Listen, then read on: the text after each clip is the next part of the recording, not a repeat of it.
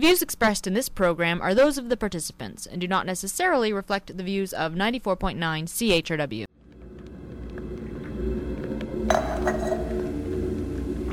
They weren't Minotaur at all. War monsters. They were just physically deformed in some way. They must have established a society where they lived amongst each other without fear of judgment from the outside world.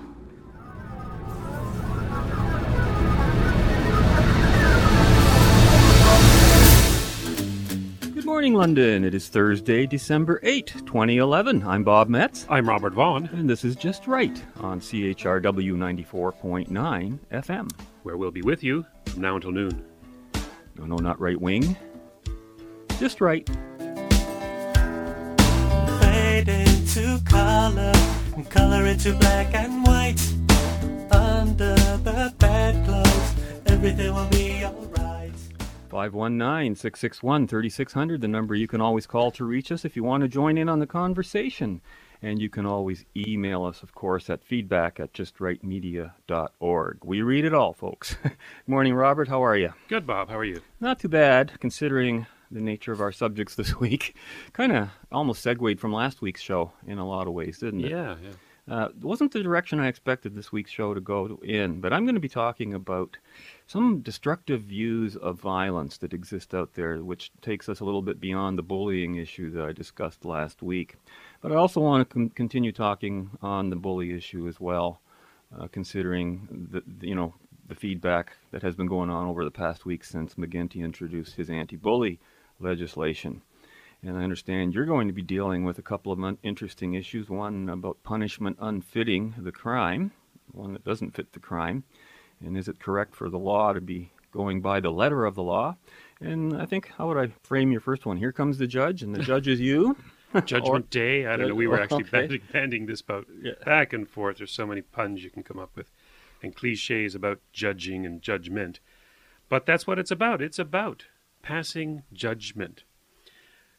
Now, any long-time listener to this show know that that's exactly what Bob and I have been doing since day one, is passing judgment. We have no fear about that.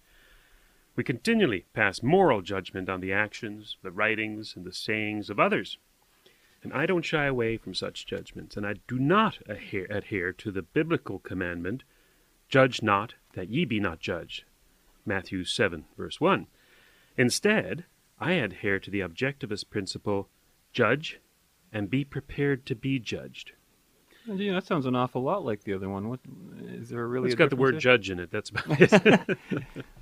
Well, couldn't the biblical one be interpreted that way? Actually, it's come to it's come to be interpreted in many ways, but the overall sense of judge not that ye be not judged is that do not pass judgment on others in case they pass judgment on you. It's almost saying avoid judging, otherwise you may be judged, when the exact opposite should be the moral principle. But the great fear is being judged, right? So that's what I think would really stop people from judging others, because it might come back on them, and that makes sense. Back to haunt them. Yes. Sure. Yeah. Well, if you're going to judge me, let me judge you, and believe me, you've got a lot to be accountable for. So, the objectivist principle is judge and be prepared to be judged. In other words, a man of moral character will not hesitate in passing moral judgment because he is prepared to be judged himself. Now, this doesn't always mean going out in public and pronouncing your judgments to the world. Oh, no. You'd be a complete dick if you did that all the time. Let's make that clear. No, we just do it once a week on this show. Yes. No, that's not what they're saying. But they are saying that it is okay, and not just okay, it is imperative that we pass judgment. Necessary. It doesn't mean that you have to get on your soapbox and pontificate on morality. It could just simply be saying, I disagree. To say I agree to something that is morally reprehensible is giving tacit approval to that action. You know, it's common in our society today to think that we're not worthy of passing judgment on others. And this has been drummed into us from not only our Christian upbringing, for the most of us, which teaches us to be humble, as destructive as that instruction is. Oh, because there's a single judge, God. Yes, right. Sense, right. But also from our secular public schools, which teach us moral relativism, or more precisely, moral agnosticism. That's a Randian term. The hypocrisy is, of course, for our priests and teachers to make the pronouncement that people should not judge. They are elevating themselves into a position of moral superiority.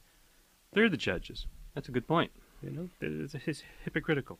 2 weeks ago, I lambasted the Ontario public school system for their political indoctrination of children. Boy, did you ever. And I stand by my assessment, even more so in the last 2 weeks from what I've found out. And today, I'd like to actually honor at least one teacher in that system, in this very city, in fact, who has come out and revealed a personal observation about the effect of such indoctrination on his pupils. Dr. Stephen L. Anderson, a high school teacher in the Thames Valley District School Board here, a recent PhD in philosophy from the University of Western Ontario, from which this show is being broadcast, has published an article called Moments of Startling Clarity: Moral Education Programming in Ontario Today, in the Ontario Secondary School Teachers Federation publication, Education Forum. Now, I'll put that link up on our site after the show if anybody wants to find the article. It's actually a 3-page article, but I'm going to be quoting just a little bit from it. Here is what Dr. Anderson had to say. Quote, I was teaching my senior philosophy class. We just finished a unit on metaphysics and we're about to get into ethics, the philosophy of how we make moral judgments. The school had just had several social justice type assemblies: multiculturalism, women's rights, anti-violence, and gay acceptance.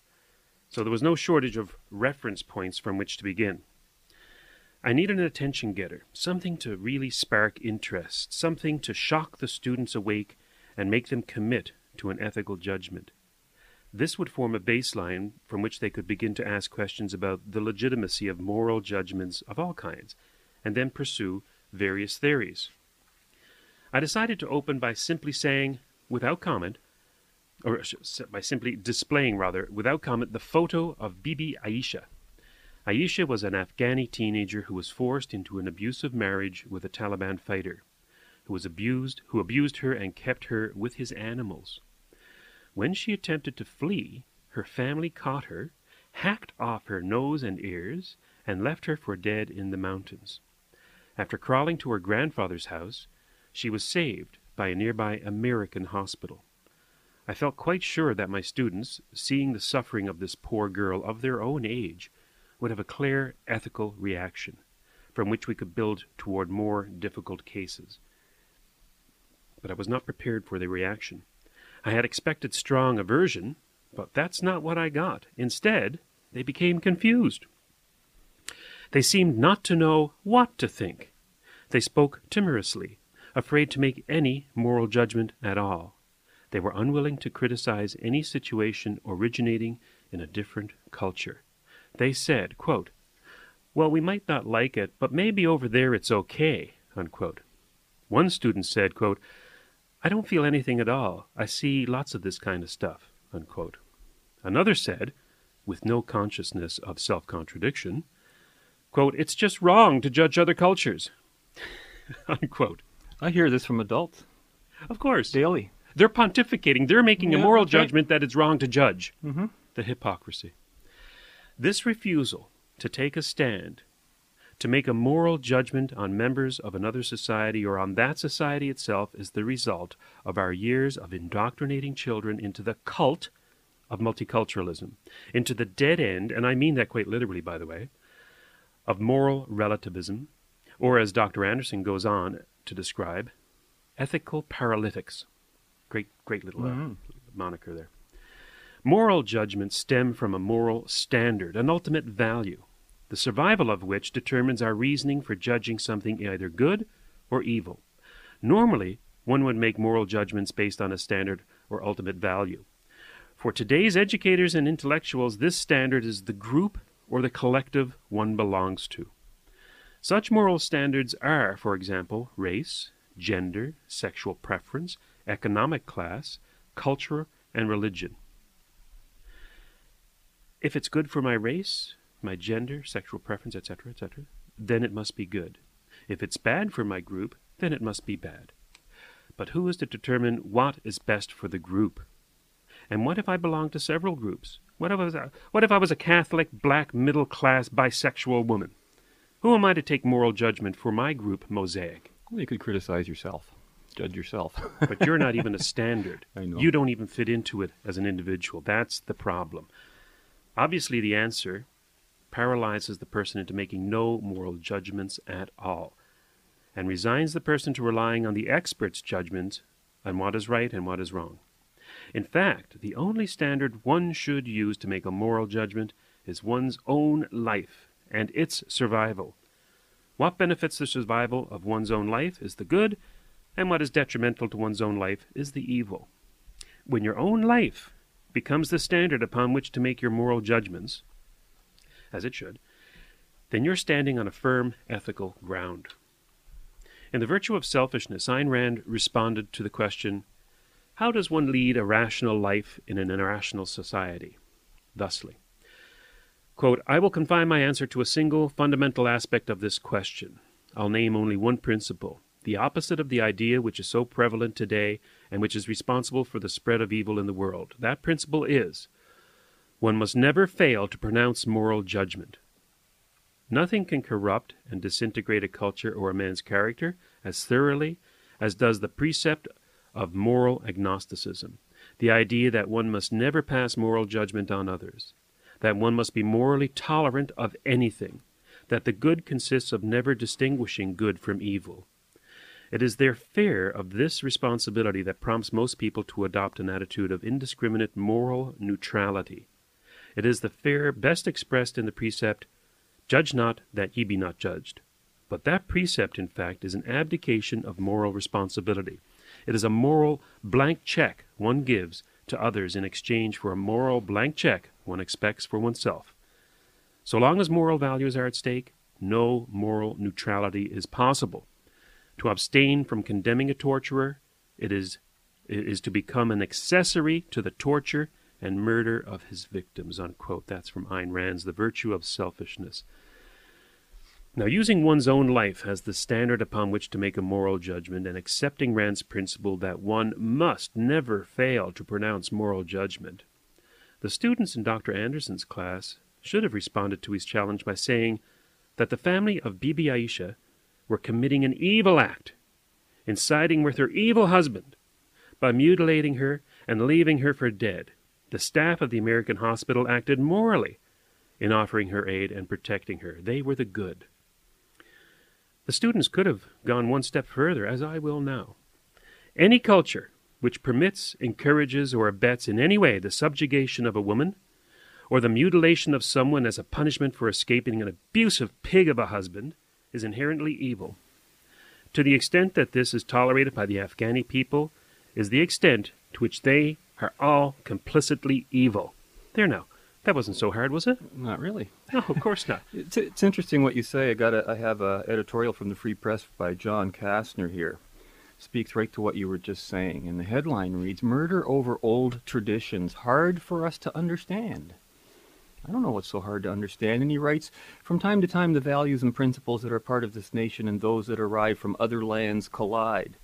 Many Canadians are quick to point out that the morals and principles of this country form the basis of right and wrong. And it's not the first time worlds have collided with deadly consequences. And then he also refers to some Sikhs and, of course, the so-called, killings. What are they called? Honor killings. Honor killings. So-called. And he says, even the most understanding and open-minded Canadians find these deaths hard to imagine or understand. No, I don't. What I find hard to understand is why he would write an article that is so mamby-pamby about it. You know, how come he's having a hard time deciding what's right and wrong? He concludes that, well, there's no place for this in Canada, but why? What's all the wondering about? Why is there no place for this in Canada if it's hard to understand? Well, the answer I just expressed. Yes. His standard of moral authority or moral judgment is not his own life. It's obviously something else, perhaps the group he belongs to, perhaps Canadian identity, some nebulous object or thing which an expert has taken upon himself to be the moral authority on, and he's passing off that moral buck to somebody else. That's the problem. And just a note to any student of Dr. Anderson, I'd listen to that man. I don't know if I agree with everything he says because I've only read this one article on him. However, he seems to have a clear idea of some of the problems that are wrong with the public education system today and our inability to pass moral judgment. So we're going to take a little break, and when we come back, we're still going to stay with the topic of judgment and talk about excessive punishment, unfit for the crimes. We'll be back right after this. Let's have more talk, Data. Yes, sir. I need help, my friend. I cannot permit that boy or any member of this vessel to be sacrificed. The Prime Directive never intended that. The problem, sir, is there. Although they have learned of the Prime Directive from my mind, how will they evaluate it? How do they reason? What are their values? Remember their warning to us, sir. Exactly. How do I explain my refusing to obey their laws down there? Not permitting the Crusher boy to be executed. And by so doing, do I endanger this vessel and more than 1,000 other lives? Would you choose one life over 1,000, sir? I refuse to let arithmetic decide questions like that. Having fulfilled my professional obligations regarding Commander Data. You now request permission to beam down to the planet. Permission granted. You can accompany me while I try and resolve this. And you should know that, whatever the cost, I will not allow them to execute your son. Thank you, sir.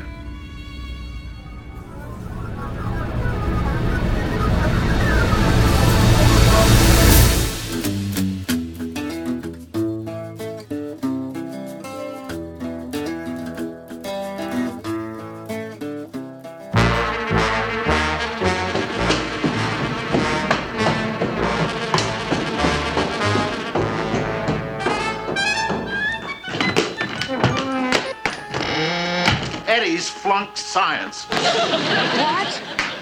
I can't believe it. Eddie's always had it up here. Well, it's about time we gave it to him down here. I was just in his room and I found these letters from his school principal, Mr. Balding. 3 of them. Obviously, he's been hiding them. I can't understand it. We've never given him any reason to be afraid of us. That's true, Lily. I tell you, I'm very concerned. I haven't been so shocked since the last time I sat in Grandpa's chair. What are we going to do? Well, I think we'll have to go right down to that school and find out what's going on. There's nothing better at a time like this than meeting face to face.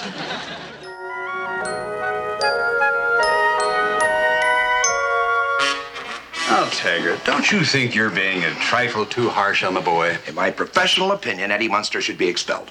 I think you're going too far, Taggart. After all, this is a grammar school. You're not a prison guard anymore.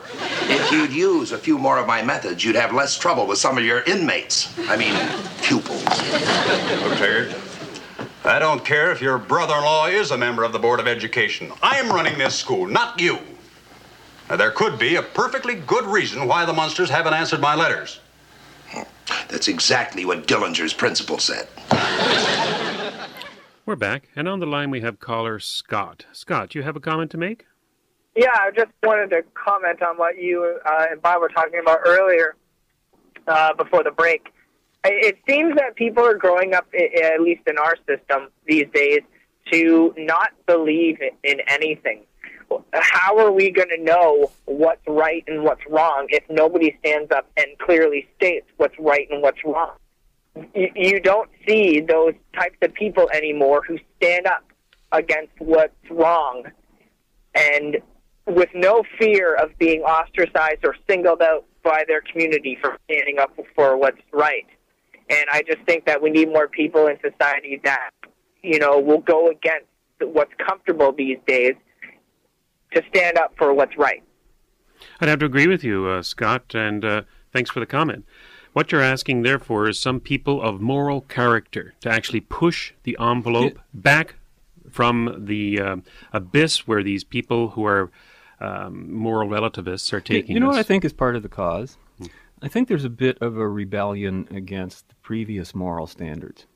For example, the judge was God, and we learned that a lot of those things, either we don't believe in them anymore, or they were a false premise, or or the punishment was just wacko in terms of modern even justice principles. Would you say like this has been a pendulum swinging back and forth until we find our way? In a way, it might be. I think we might be redefining our morality in a way. The world is in a complete flux. Yes. And I think it happens in terms of on the moral level, on the economic level, politically.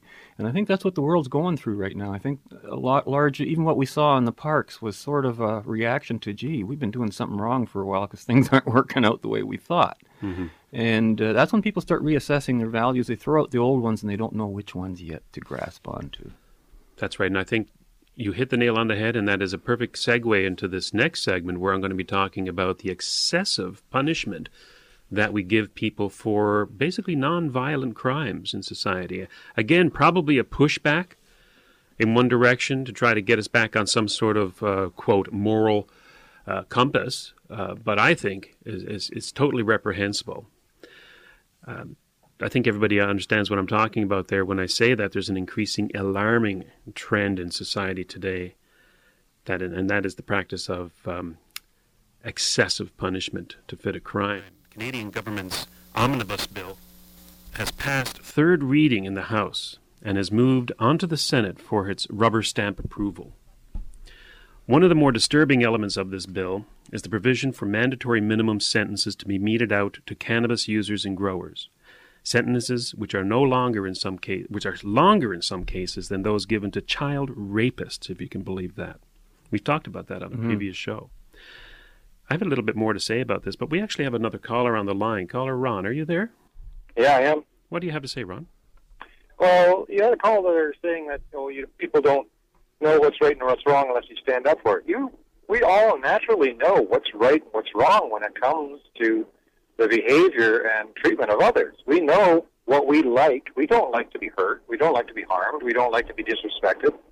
That should be what's ruling people instead of these archaic rules or laws that they put out in these so-called holy books that really repress people, that really punish people for just being themselves and being natural.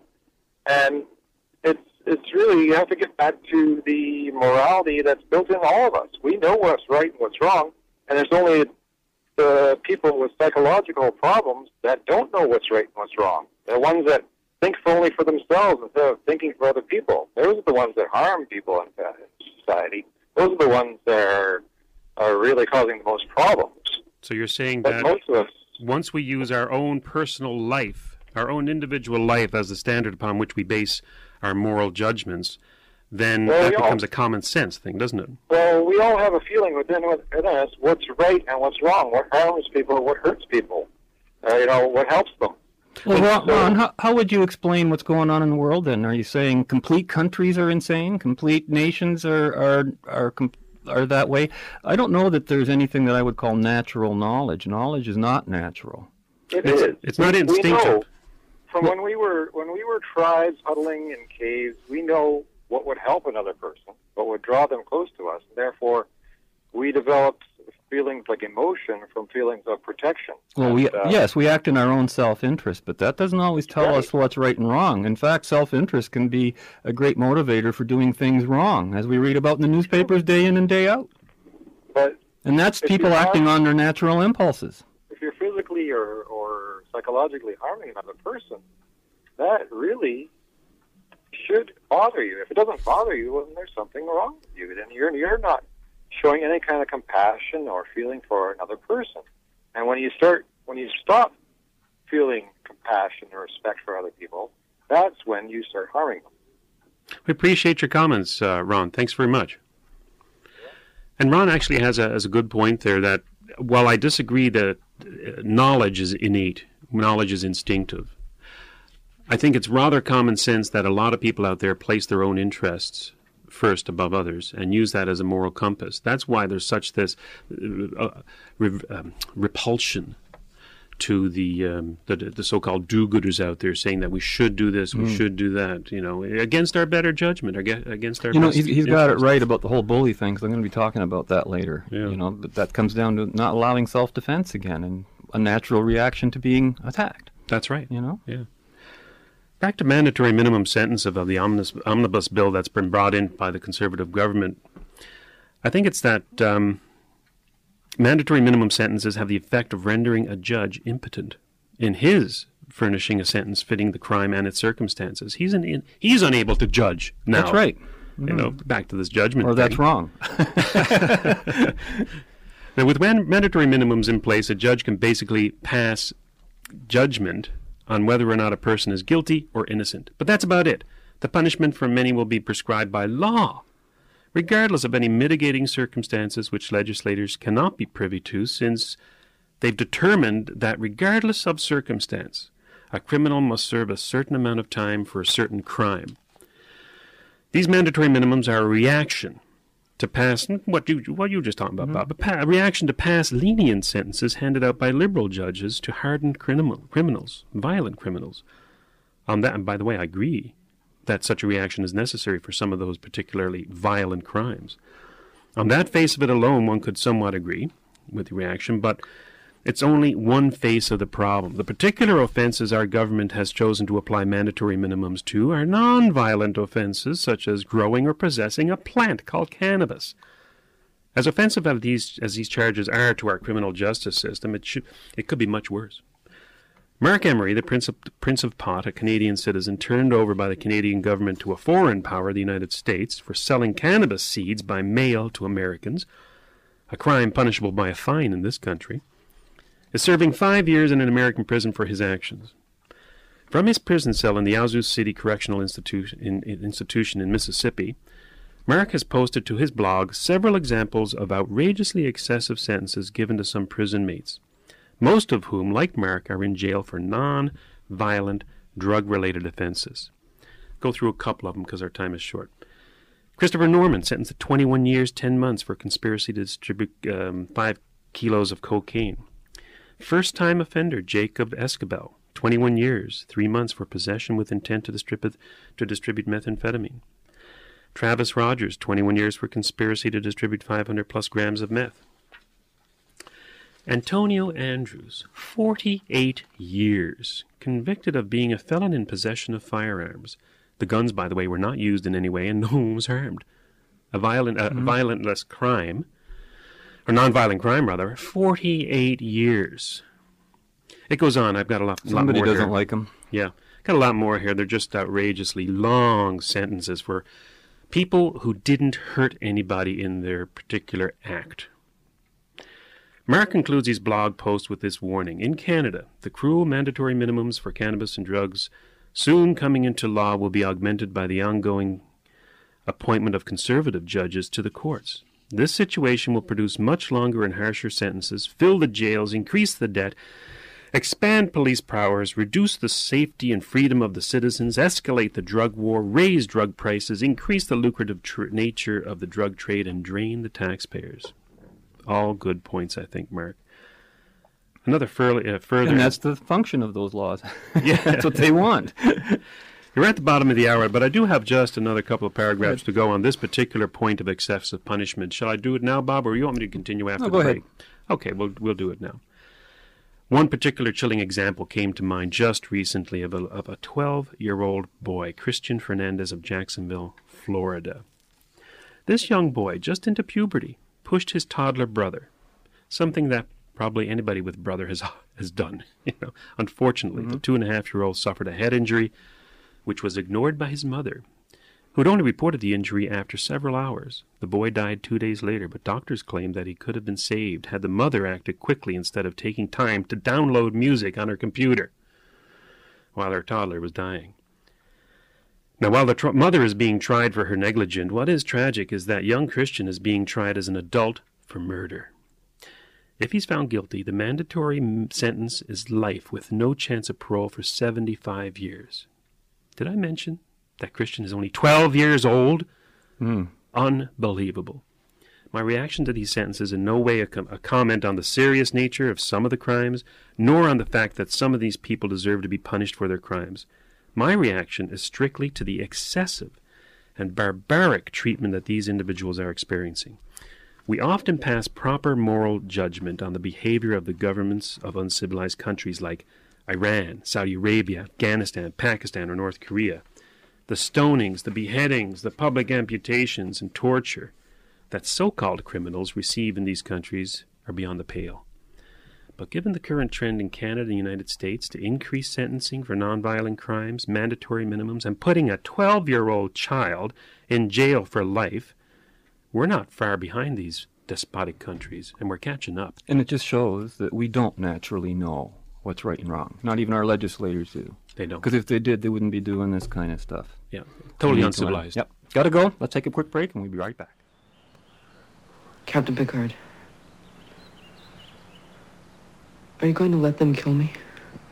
No. But I must find some way to prevent it that you understand. How can we let this happen, Leodor? They threaten everything we respect. Our law, our peace, our tranquility and order. You are powerful. But do not do this to us, we beg you. At least study what we were without law. Hurtful to each other, savage, thieving. I understand. Perhaps your system of law and punishment is better than any system we once had. But we do now have a law I must obey.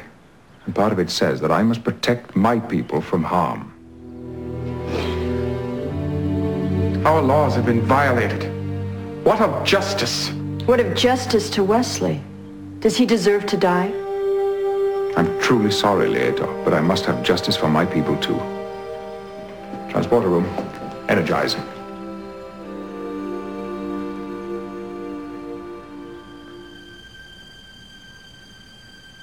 Transporter room, come in. We can't energize the beam, sir. Everything checks out, but we're getting no results.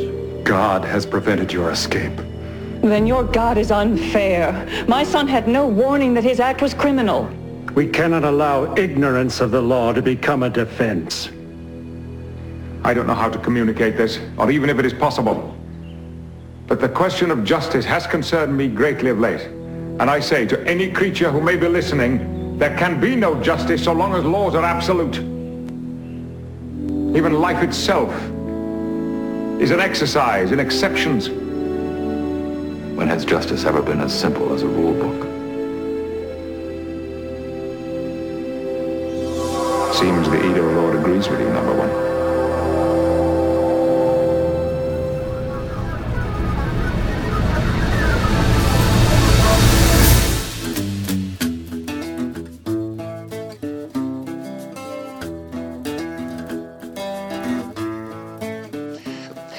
The point is, I came up here to find out why you've suddenly turned against school. It's just that I can't go back there ever again on account of what happened today. Eddie, whatever the problem is, you can tell old Dad. Well, today at recess, the kids made up a nickname for me, and they called me by it. They called you a nickname? What in the world could anyone think of to call you? It was awful, Dad. Wherever I went, some kid popped up and called me... Called you what? I can't say it. It's too awful to repeat. Even than my own father. Eddie, as your father, I demand to be told. What's the nickname? It's Shorty. Shorty? Yeah, and they made it for no good reason, except I'm the shortest boy in my class. I see. No good reason there, eh? Except he's the shortest kid in the class. Poor Eddie Munster. Last week we had him being physically bullied. This week we've got him being name-called, which of course is still really considered bullying. Should it be? Name-calling the same as physical force? I don't think so. I think that's what I'm trying to get at today. You know, much of what we call bullying, especially in last week's show, was really assault. It involves the use of physical force. Yet within the bully category, there seems to be no distinctions between words and deeds, and often between right and wrong. And I think true bullying is about intimidation, usually in the form of verbal insults, and only rarely followed up by threats of force. Those are the things we hear about a little more. And you often have the issue of small kids fighting and bullying each other, and of course they can't be charged.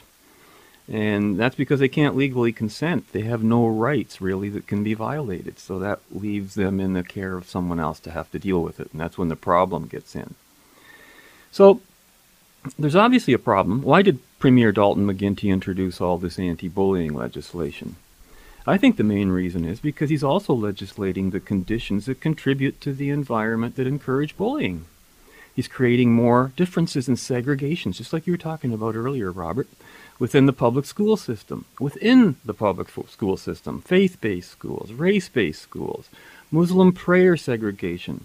They're forcing the rights of gays to organize clubs in school systems that disagree with those activities.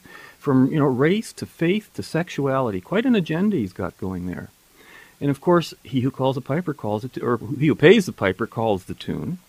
So we know that the whole problem that we're dealing with originates with the concept of government-run and paid-for public schools. And were it not for this, I think the problem, as it exists now, just would vanish. Now, before I continue with my analysis of the bullying situation in our schools, I think it's time to take a little step back and take a broader look at how concepts of violence and force are being promoted in both our schools and our media. Got a couple of interesting editorials I ran into that we see this kind of thinking all the time. Again, the old blame video games, right? Pong's violent offspring have pinged our brains, writes London Free Press editorial writer Andrea Demir on December the 1st. And she writes, this week, Pong, the world's first commercially successful video game, turned 39 years old. Atari has much to answer for. Remember Atari games? They were great. I do. A scan of the most popular video game titles for Christmas 2011 reveals Call of Duty, Modern Warfare 3, Gears of War 3, Assassin's Creed Revelations, and Battlefield 3.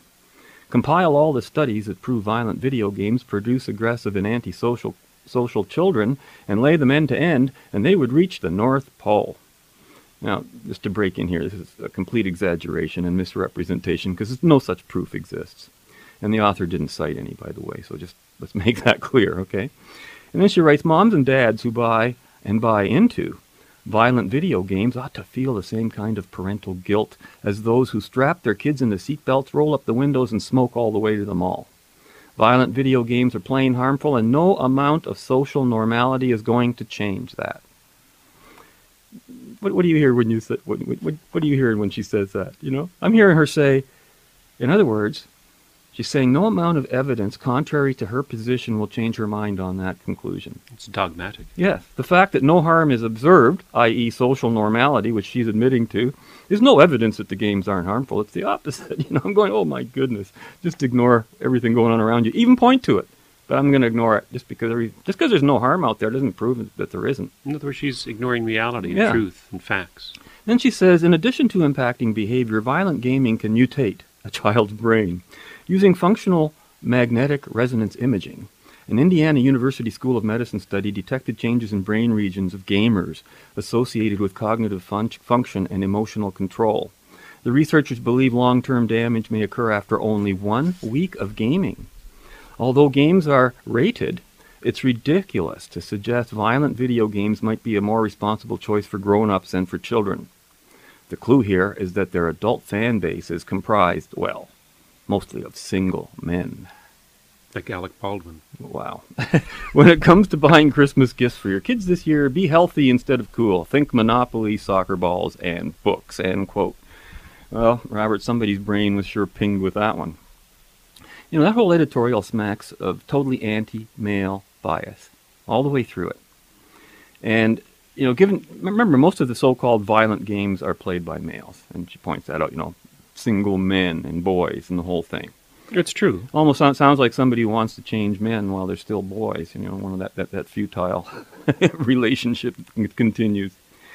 As one subsequent letter writer to the Free Press later observed, a bit tongue-in-cheek, he said, Monopoly encourages greed. And of course, if you haven't heard, soccer balls were recently banned at a school in Toronto for safety considerations. Yes. And books, really? I think it's in books that I've personally encountered the most violent and depraved descriptions of human behavior. The Bible is the worst culprit. Well, that could be one. But both in fiction and in historical record. And much of the violence was aimed at women, so why she would pick those things over the other? And consider the game of chess. Imagine what she might have thought about that, which we looked at 2 weeks ago with all its connotations of violence and strategy.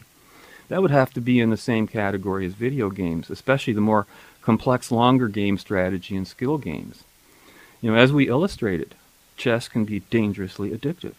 And this was an essential component of the movie Searching for Bobby Fischer that framed that whole issue for us, you remember the opening segment that we used on that show from The Terminator, where the mother explains that all of the training her son received in preparing him for combat and war, nothing was more effective than the game of chess. Yep. So I think if this writer wants to go after something, she should really go for outlawing the game of chess, because that might activate and stimulate and mutate our brains, you see. I think one thing sticks out like a sore thumb, that the writer seems to abhor thinking in anything that involves traits of male behavior, in a sense. I'm not saying this for nothing. With Monopoly, you're basically at the mercy of a dice throw, right? Reading a book is really a passive activity in a non-competitive sense, as separate from the content of the book. And a soccer game, as we learned from the study cited, it only takes a week of gaming to mutate or damage a child's brain. Don't know if you want to do some gaming, even if it's soccer, right? So I guess watch out for that brain activity, because that can be harmful to your brain. Am I starting to sound as silly as what I'm criticizing? You can just get that way. Here's another one that I thought was, a breath of fresh air, and then I was disappointed. And it started, the headline to the letter of the editor reads, "Stop blaming men for all the violence in the world." And this is by Kimberly Mockler on November 12th, and I'm thinking, at last an enlightened opinion on the subject by a member of the fairer sex. But it was not to be. Here's what she writes. "How superficial when 4 of the male leaders of London believe they can help to eradicate violence against women by spending a day at the spa, getting their toenails painted purple and donning feathers." One of those people was, I think, Joe Fontana, by the way. Mm-hmm. "This campaign is flawed because it suggests that men are the sole perpetrators of violence. We must come to see that we are all capable of evil and stop blaming men for all that's wrong in the world." Pretty good so far, right? So far, so good. Yeah. The same day, the headline into the Today section is, quote, "Hot Stuff," and features a story about a group of moms who have decided that they are hot and have chosen to be photographed lying naked together under white blankets. Another way to possibly curb some of the violence that occurs is to stop encouraging people to turn themselves into sexual objects. All mothers could start by being models of modesty and integrity for their children, end quote. So, it's a letter written by a conservative. Well, has to be. Well, perhaps she's blaming the victim, isn't she? Yeah. She's saying, don't blame the men, blame the women who are arousing them, not to sexual activity, but to violence. Apparently looking at sexy women makes you violent, Robert. Put them in a burqa. Yeah. There you go. Problem solved. So this writer is explicitly saying that she believes that male sexual arousal is the cause of male violence against women. And I heard the same opinion expressed on the radio on other stations today over some of the other issues that are circulating in the news. That, if the male's turned on, boy, he's dangerous. You got to watch out for that. And yet, rape and those kinds of issues of control are not about sex. They're not about eroticism. They're not about any of that. They're about control and about force and violence. The fact that sex is a component of it is not make it a sexual act. And, in her view, she thinks women, and especially married women, should deny their sexuality, hide it behind a veil of modesty. Oh, dear. And this is an extraordinary anti-female viewpoint, although I don't honestly, maybe it wasn't intended as such. I don't know. Maybe she was some kind of misguided attempt to defend men for being blamed for all violence. But it's these very attitudes being expressed by the activists and feminists that are the real potential fuel to the environment that would tolerate and promote more violence. Speaking of Megan Walker, she was up in Ottawa this week, to protest Harper's killing of, no, not of any women, but of the gun registry. You can always count on Megan to do the wrong thing there. And it was she was the one who started the whole embarrassing London Rippers debate, and to her and anyone else who believes that that's a politically incorrect name, come on, give your heads a shake. We talked about this a couple of shows back. And yesterday I re-listened to the conversation that I had with CJBK's Andy Ootman on his show a couple of weeks ago. And it was over this issue of the Rippers. And I said, do I understand it correctly that I'm supposed to think that the idea of naming a sports team after any violent historical figure would promote violence against women? Is that what I'm supposed to conclude? And Mr. Ootman says, yeah, you could conclude that, and that's part of the message that's being said. And I said, well, that's irrational. That's not a connection. And And I discussed this a couple of weeks ago too. But then when I listened to it yesterday, I heard something I never heard before. And he says, it's not that it will make you violent, says Andy. It's that people who have been subject to the abuse will be offended by the name. And with that revelation, I said, wow, we just went into the abyss of irrationality. You know, just because somebody feels a certain way doesn't mean they are entitled to be protected from their own feelings, from someone else. Emotion must also be subject to reason and to reality. Giving people emotional license to feel something at whim and holding others responsible for that feeling, that's injustice in the extreme. And that's what the attempt of all this is being. Our governments are trying to create a sensitivity to words as a method of control. When people say they have been, quote, hurt by words, to the extent that's true, then whatever pain they've suffered is of their own making. You know, unless it's physical, of course. And when a government starts giving such people legal recourse against those who deem to have caused an unwanted feeling, that's completely political. That's total political manipulation. Paves the way for human rights commissions, more injustices in the name of fighting some sort of undefined hatred. It's a way of bullying. And it's a way of bullying someone not to express any judgments about someone else's irrationality. Which, how amazing is that? I can't believe how what you were saying earlier just segued into what I was talking about, Robert. And which leads me back to bullying in schools and what can be done about it and what should not be done about it. And we'll be back on the other side of this next break with a good. Please, darling, eat. I'm eating. I'm talking to Eddie. Oh. Herman. Yes, dear? I know you've had a talk with Eddie, but I don't think we should allow our child to be tormented in school any longer. I feel that we should complain to the teacher, the principal, and, if necessary, to the Board of Education. Why go through all this red tape when I can solve this problem with a plain old-fashioned spelling bee? Well, what's a plain old-fashioned spelling bee? Well, you see, I invite all the little boys and girls who call Eddie Shorty to a free party. And then, when they get here, I cast a spell over them and turn them into kangaroos. Gee, that sounds great, Grandpa. Will you do it? No, Grandpa will do no such thing. That's right, Grandpa. Now, I'm sure if there's one thing Eddie doesn't need, it's your broken-down magic. Gee, Dad, how am I going to face the other kids in school tomorrow? They're still going to call me Shorty. Eddie, I'm sure it's strictly a psychological problem. And I'm sure that you can overcome it with the proper psychological attitude. In other words, plant both feet firmly on the ground and keep your chin up. I'll try, Pop.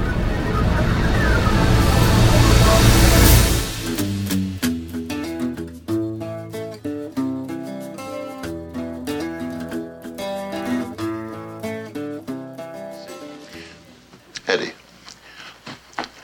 do you know what a very wise man once said? What? He said, "Sticks and stones can break my bones, but names can never hurt me." That's because nobody ever called him Shorty. Why do I have to be short? Why can't I be big and tall like my hero? Eddie, I don't know who this hero is that you're talking about, but take it from me. He's probably not worth looking up to at all. Lots of so-called heroes are just conceited, vain, good-for-nothings, as a rule. But, Dad, the hero I'm talking about is you. Oh. Well, Eddie, there are exceptions to every rule, aren't there? Another rule to be bent, eh, Robert? And another man of moral character to look up to. Eddie Munster. You know, what got me thinking about this was actually that link that you sent me about a week or two ago. And it was, it included an essay called "The Principle Anti-Bullying Activists Don't Get," posted on November 1st by Richard Bramwell, who apparently is a teacher. And he writes, little could do more, to increase the harm to victims of verbal bullying than does the recently televised Canadian Public Service announcement, Words Hurt, sponsored by Concerned Children's Advertisers. Now, I would have loved to play it, but it was mostly a visual thing, and the ad in question pictures 3 girls standing in a school hallway beside their lockers. As another girl approaches, the three begin to throw insults at her, like geek, loser, and blah, blah, blah. Quite right? literally. Yes. And the words are textualized and fly at the other girl, striking her down physically and leaving her on the floor helpless and sobbing, right? And I found the ad completely offensive and obscene. The first second I saw it, I said, this is evil. I just couldn't believe it was being said. And yet that's what's being taught in the schools, too. Yep. And you and I ran into it way back in the 80s when we first started getting involved with the London School Board. And he writes, if children need to mentally shield themselves from slurs, insults, and gossip, Words Hurt tells them there is no shield. Indeed, Bullying Canada's What is Bullying webpage calls the idea of this shield myth number 4. So they don't even believe in it, the sticks and stones rule. But that shield does exist and is found on the principle that lies behind these words. And of course, that's sticks and stones can break my bones, but words can never hurt me. Its grade school wording is deceptive, writes Mr. Bramwell. One may think the principle is simplistic and of little influence. Not so. As a teacher, I have taught it to verbally bullied young teenagers, and I've seen tears of appreciation as understanding dawns on the victim. Often the bullying then died away. That shield is a principle that can save tens of thousands of children and adults from unnecessary stress, from damaged self-esteem, and even from suicide. What's behind the principle? We all know bullying starts with harsh words and tones of criticism towards the potential victim, the target. The bully is obviously not seeking friendly discussion. He wants to establish superiority. If the target shows shyness, fear, annoyance, or anger, the bully quickly senses that he can influence his victim right where it hurts. He has established wordlessly a kind of control, a superiority. Worse, his target's response proves it. For bullying to really work, the target must unthinkingly accept the criticism as a meaningful personal attack. The victim's wordless response is, Debbie thinks I'm a loser because I'm so out of fashion, or fat, slow, ugly, whatever. Whether it's based in truth or not, she has accepted her position as a victim. Even if the bully hits upon some small truth about his target, like being short maybe, that truth does not define the entire person. The bully, of course, counts on the target believing that it does. So, both believe, wordlessly and very personally, that what other people think and say matters more than facts and more than the entire character of the victim. Of course, we refer to this in philosophy as social metaphysics, don't we? That's right. And so he says, Words Hurt shows the consequence and offers no solution. He says, imagine if the bullied girl in the video knew that the words were nonsense. The flying words would never touch her, and she would not be hurt. Walking away would be easy. Think about how easy that would be. And he says, bully words are nonsense that can only harm you with your permission. I'm reminded when he said that of the comment that Tom Snyder made to Ayn Rand in his interview. We played it on the air. You remember he suggested to her, he says to her, a lot of people would think you're daft, right? Like you're out of your mind, right? And she looks at him and goes, she says, no, they don't. They want you to believe it. Right?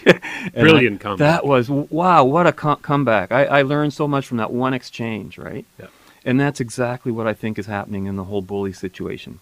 And he writes, parents and teachers must teach the grade school saying, the idea it depends upon and the principle. Of course, that's, the whole thing about teaching you not to worry about words.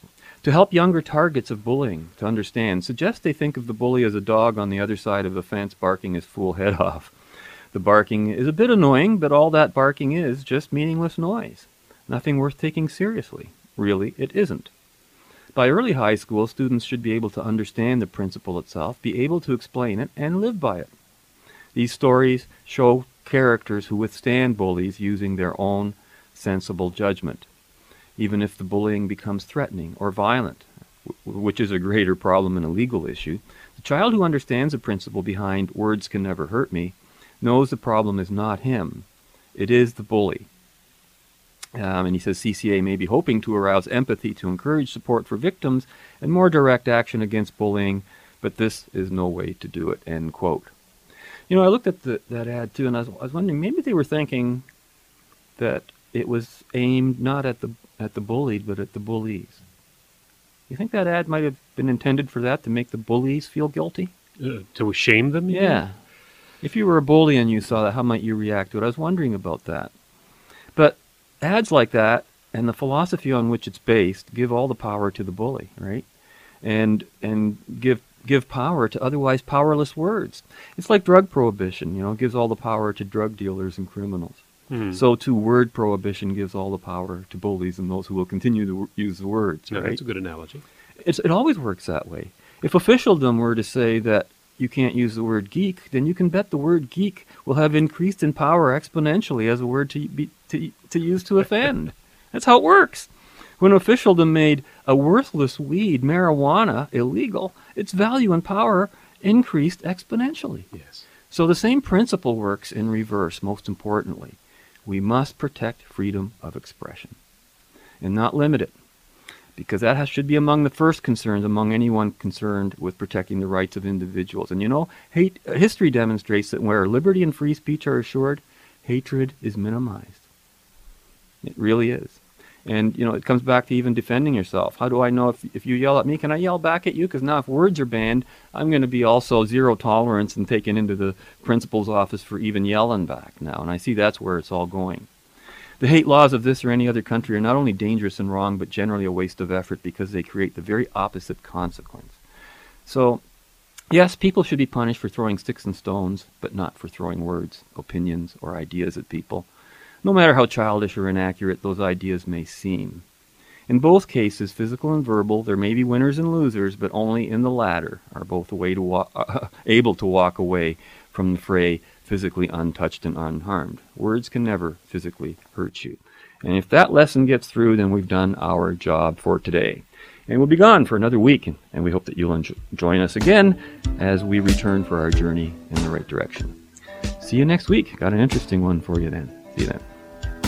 Fade into color and color into black and white.